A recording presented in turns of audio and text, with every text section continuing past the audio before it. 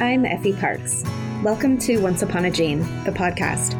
This is a place I created for us to connect and share the stories of our not-so-typical lives. Raising kids who are born with rare genetic syndromes and other types of disabilities can feel pretty isolating.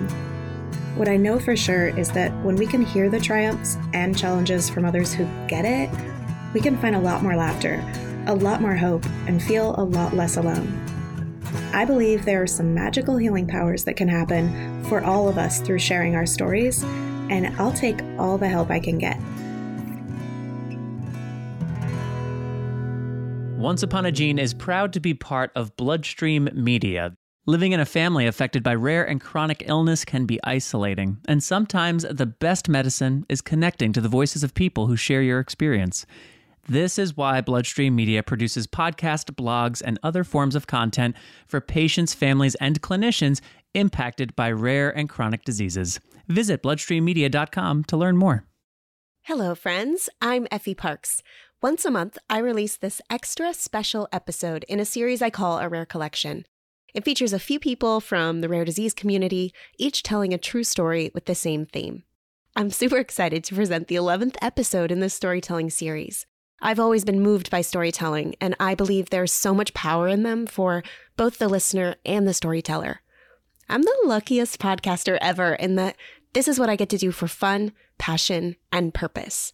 Today's episode features 3 of our ride or dies, the therapists who take care of our kids and end up becoming family sometimes. The theme for today is Penny for Your Thoughts.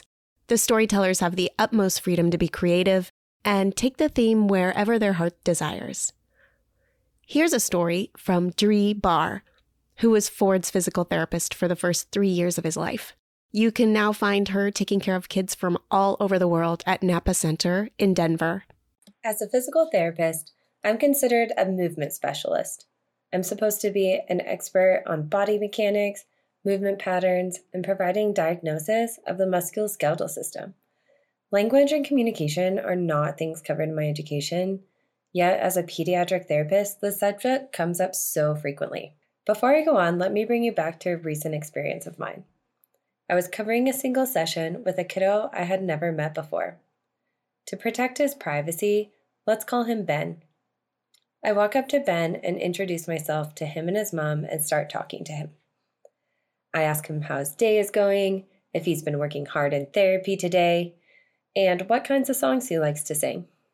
As the session moves along, I offer songs, praise, and words of encouragement. At first, Ben didn't seem very interested in my attempts. He was probably ignoring the crazy new PT and trying to play possum so he could trick me out of having to do any hard work. And the worst part is, if I'm going to be totally honest, at this point, I'm not completely sure how interested I was in learning about Ben. I catch myself having this fleeting thought. It's only one session. You just have to make it through 40 more minutes. I pause before our next exercise to reconsider my position. 1 session with me, or 20, Ben deserves the best care I can give him. I redirect my language from talking at Ben to talking to him. Instead of making statements he probably doesn't care about, I switch to asking him yes or no questions and giving him a chance to respond. Do you know what happened next? Ben responded. He didn't shout out an excited yes or an irritated no, but he raised and furrowed his eyebrows, and he made purposeful eye contact with me and then looked away. I continued with this throughout our session and asked his mom if he had ever had a speech and language evaluation. She said no, and honestly, at this point, I can't remember exactly why. I want to say it was something along the lines of speech had never been a priority before because of his frequent seizures and drowsy state. I suggested Ben might be trying to communicate with us and encouraged signing up for a speech eval. As I said before, I have no training in speech therapy, and clearly I am so far from being an expert of language. But it's something I've had to learn through experience. And luckily, I've had the opportunity to work with many wonderful speech therapists who have been willing to teach me. Communication isn't just words strung together into sentences. Communication utilizes a variety of sounds, vocalizations, gestures, sign language, facial expressions, eye gaze, body language, laughter, tears, and an angry grunt. The list goes on. It isn't my job to just diagnose musculoskeletal impairments or to teach functional movement patterns. Motor and language skills are deeply intertwined and connected together. It's my job to recognize that every kid is a whole person and to see their potential beyond their motor skills. Movement is language. Everyone has something to say, and it is up to all of us to learn how to listen beyond words. Don't just listen with your ears. Listen with your eyes. Listen with your heart. It is all of our jobs as practitioners of any kind to always recognize this potential and to provide due opportunity to each of our patients. As a medical community, we must get better at making referrals and offering a chance, rather than waiting and assuming. If I can leave you with one thought, it would be this: meet them where they are at, but never let anyone limit their potential. As for Ben, don't worry. He got his speech eval, and of course he crushed it with the eye gaze. Way to go, Ben. And P.S., Ben, I wouldn't just pay a penny to hear your thoughts. I would pay 1,000,000 pennies. Here's a story from Maya Allen, speech and language pathologist, to our little buddy Austin from the LCMD Foundation. Hi, my name is Maya Allen, and I have been a pediatric speech-language pathologist for over 16 years. And I want to quickly share with you a common theme that I've learned and continue to learn from the wonderful families that I work with. Working with children is my calling, but working with their families has been a gift. Not only a gift, but an honor. It's been an honor to accompany someone throughout the ups and downs of parenthood. Working with children with a variety of abilities and challenges has taught me about the power of resiliency and the human spirit. But working with their families and caregivers has taught me about the power to trust, patience, and extending yourself grace. Usually, a child is referred to me by a doctor, teacher, or parent who has concerns regarding the child's feeding or speech and language development. From there, an evaluation is completed, a plan of care is developed, and the therapeutic journey begins. But before I get started working with my clients, I have a conversation with the family and caregivers regarding development. I try to inform them that children grow and change constantly, but change takes time, and change doesn't happen overnight. I know personally, whenever I try and learn a new skill or change an unhealthy habit, I often become frustrated that the change is not happening quickly enough as I would like it to. But then I remind myself, trust the process, be patient, and extend myself grace. With consistency and time, I will get there. And that's the same advice I have and give to my parents. Extend yourself grace. I know this can be a daunting, confusing journey with managing all the different appointments and therapeutic interventions being thrown at you. But try and remember, breathe, and extend yourself grace. Try to remember that although the professionals have a multitude of opinions regarding the care and therapy for your child, you, as the parent, are very much a part of the care team, and your opinion matters. I encourage you to have an open and vulnerable conversation with your care team, so hopefully all parties involved are on the same page with regards to care and expectations. I don't take my role lightly, that someone is trusting me to be a part of their child's life who is extremely precious and valuable to them. From time to time, I'll get asked the question, how long do you think it'll take to achieve this goal? Or how long do you think my child will be in therapy? And my honest answer is, I don't know. But what I can tell you is that your child will change and will gain new skills. But it takes time. And every child's time, development, it's different with achieving their goals. I have the privilege of knowing the science behind the therapeutic approaches and interventions, but I can only imagine how scary it is to feel as a parent to make the quote-unquote right decision for your child's care. But I try to encourage parents to ask questions in order to process the information given and try and encourage them that they're making the best decision that they can at the moment. That doesn't mean that you don't change your mind later, but it lets you know that you're doing the best you can, and that's enough. No one individual has all the right answers for what's best for your child. So you do what you can, when you can, whenever you can, because that is enough. That doesn't mean that challenges won't arise along the way, but over time, those challenges will be resolved. Everything in life takes time, and the same is true for therapy. The brilliant Brené Brown said, "Trust is earned in the smallest of moments.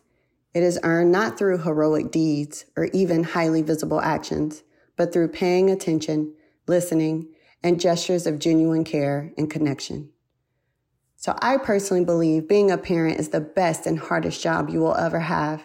So enjoy the wins, try not to get stuck on the losses, and most importantly, trust the process, be patient, and extend yourself grace. Here's a story from Sarah Putt, friend and fellow podcaster who founded OT for Life. It's a podcast that she created where she nurtures a massive community and shares resources and ignites passion for all of the occupational therapists out there. Can I tell you one of my absolute favorite parts of working as an occupational therapist in early intervention? It's you. It's you, the parent. It's you, the caregiver. It's you, the kid. And it's not just you that makes this setting so special. It's the fact that I get to work so closely with the kids and their families. I've worked in many other settings within pediatrics, including being in the schools as well as outpatient clinics, but home-based early intervention is by far my favorite. First off, going into my client's home and being in their space makes for such a unique and special experience for me as a practitioner. Not only do I get to become familiar with where they live, the space that they live in, their environment, but I also get to meet their parents and caregivers, their siblings, grandmas and grandpas, aunts, uncles, neighbors, friends, and anyone else who happens to stop by during one of my sessions. And it's getting to know all these people within my clients' lives that is just so amazing and really just adds to understanding who they are, the supports that they have in place, and the entire network and village that it takes to raise a child. Another part of working in early intervention is that I become privy to the child and the family's daily routines. And that means that I can easily support and intervene if or when any barriers arise. That could be mornings, afternoons, evenings, meal times, sleep times, you name it. I can be there to support the families and the kids when they need it. And honestly, being in the clients' homes and getting to know the families so well, I feel like I'm able to support the families wherever they feel they need it. After some time working with the families, many start to even consider me as part of their own family. I never expected this when I first started as an occupational therapist and especially working in early intervention, but it has been one of the best parts of working in this setting. I feel like families will start to open up to me about things that they haven't talked to other people about. They feel comfortable asking me questions that come up about their child. They also ask my opinion on things. And the coolest thing is that I even get invited to birthday parties, adoption parties, and sometimes I even get a holiday card or two. When I first started as an occupational therapist, I never fathomed that I would work with kids so young, specifically within the birth to 3 years of age range, and also in their home environment. As I always thought I would work with older kids. Like I mentioned previously, like I'd be working with them in schools or in clinics or something like that.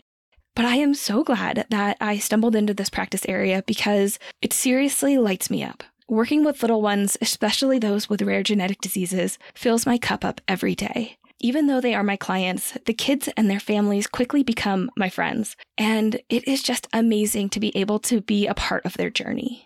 So to all the parents and families out there who have ever worked with a therapist, especially those that come to your home, you may think that this is just a job for us. But let me tell you, it is way more than just a job. We do the work that we do because it's who we are. It is a part of us, and for many, it really is a calling. Know that we learn from you just as much, if not more, than you may learn from us.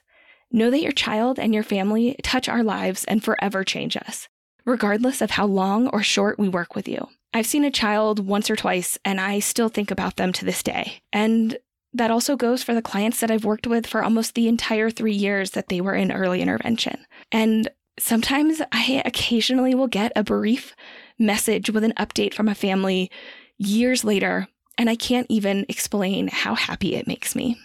Working in early intervention is my passion, and it's because of the wonderful families and kids that I've had the honor to meet, work with, and support that is the absolute best part.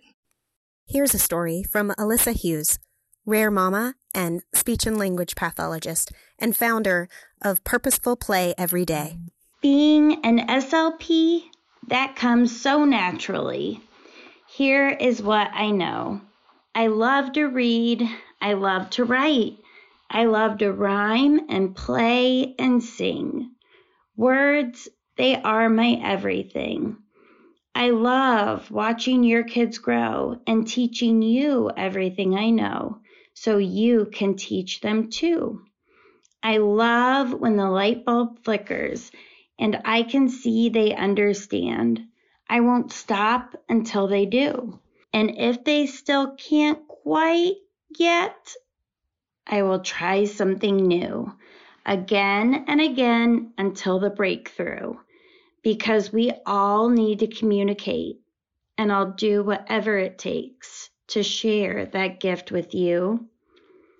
Gestures, sounds, pictures, or signs, or smiles and your eyes. You show me what works best, and I will do the rest. It's just so black and white to me as your SLP. But as your mom, it feels gray, like you don't hear anything I say, even when I know you do.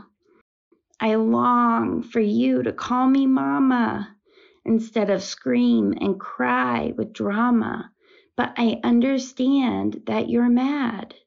It just doesn't seem like there's an easy way to share what you need to say. But I need you to push through because I know what you can do. Please show others that you can hear, sign, and say, I don't care at all which way.